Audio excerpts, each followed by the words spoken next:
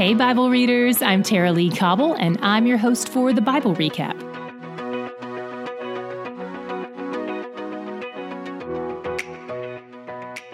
Today we open with the disciples bringing a debate to Jesus about which one of them is the most awesome.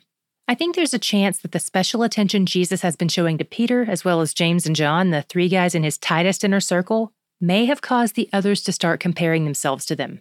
It's a natural human response, but as usual, Jesus points out that the natural human response is often the opposite of the upside-down kingdom response. He says humility is connected to greatness, and if they aren't humble, they won't be in the kingdom at all, much less be the greatest there.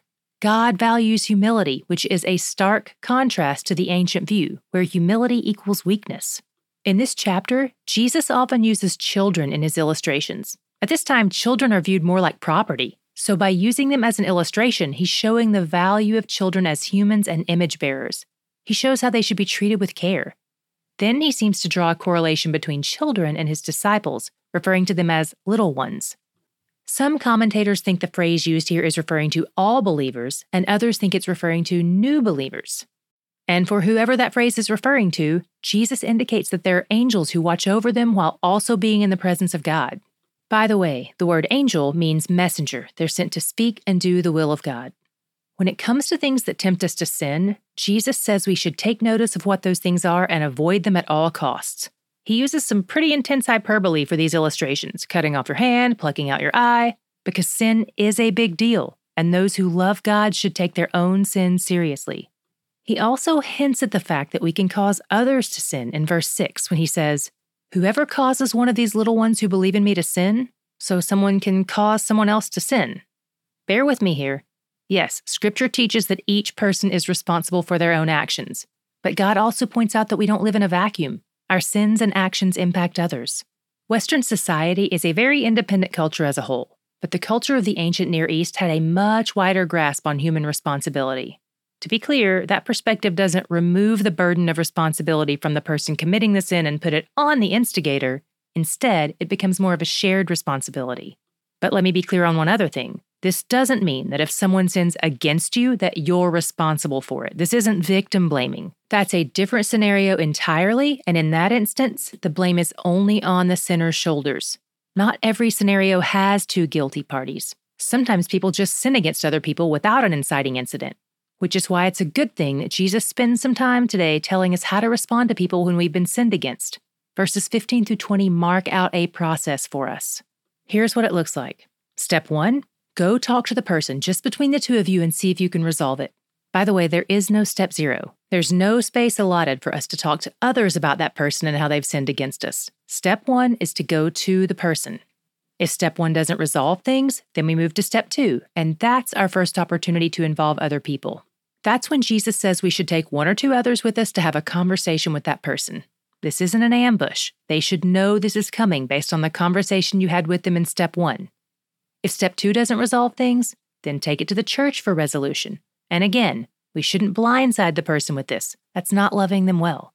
If step 3 doesn't resolve things, then the church has to exercise discretion that's above my pay grade. I'm glad I don't have to make these kinds of decisions because they sound terribly difficult. Fortunately, Jesus promises to be with them in their effort to reach unity, and he says that 2 or 3 should be able to agree on how to handle the situation. He promises to give them guidance toward that end.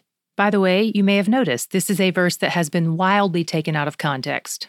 But even in the hardest outcome here, Jesus says things should still be done in love. Think about it for a second. Jesus is telling them to treat the person like a Gentile or a tax collector.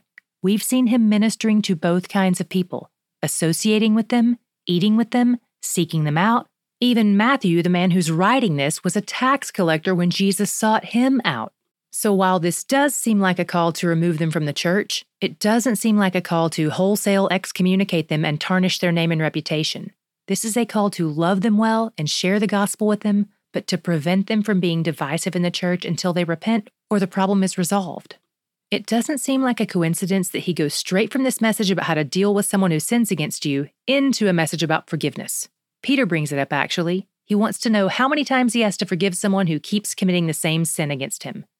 Jesus tells a parable about a man who has great debt. He's repentant and wants to make things right with his master. His master forgives him a huge debt, It amounts to about $4 to $6 billion in today's money, roughly 150,000 years worth of wages. The guy gets his huge debt forgiven, then turns the corner and runs into a guy who owes him about $1,000. This man is also repentant and also wants to make things right. He isn't flippant or rebellious or in denial, but the man who had the huge debt forgiven won't forgive this small debt. In this parable, we're the one who owes $6 billion. Our sin debt is so massive we could never pay it, not even in 150,000 years, because in that time we'd just keep sinning more. And God is the generous master who forgave us.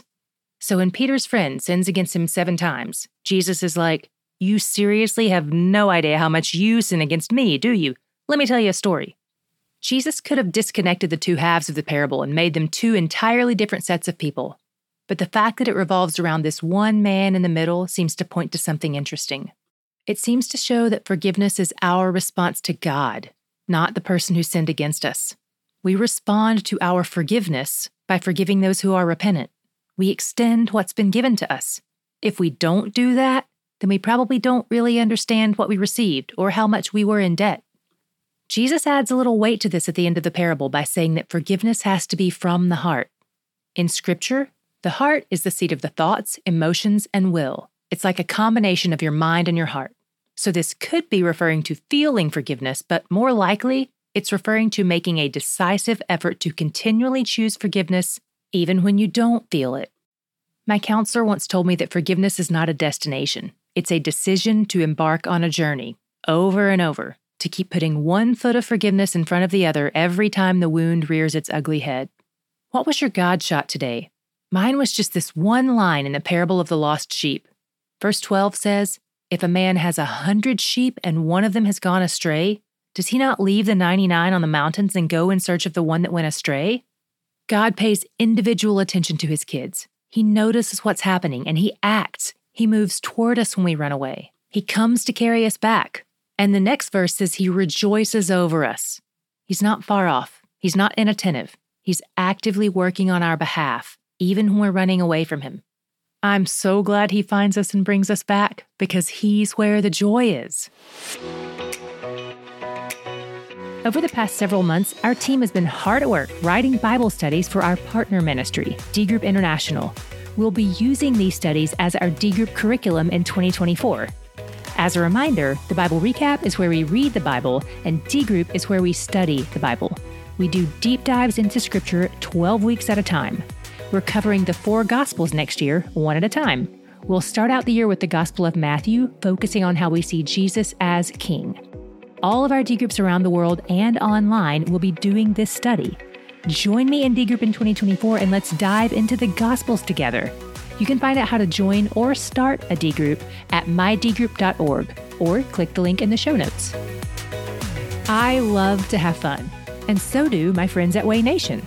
And one of the fun things they do that I think is sure to put a smile on your face is they make these really fun videos. Some recent crowd favorites include a video where you have to guess if a lyric is from a worship song or a Taylor Swift song. It's harder than you might think.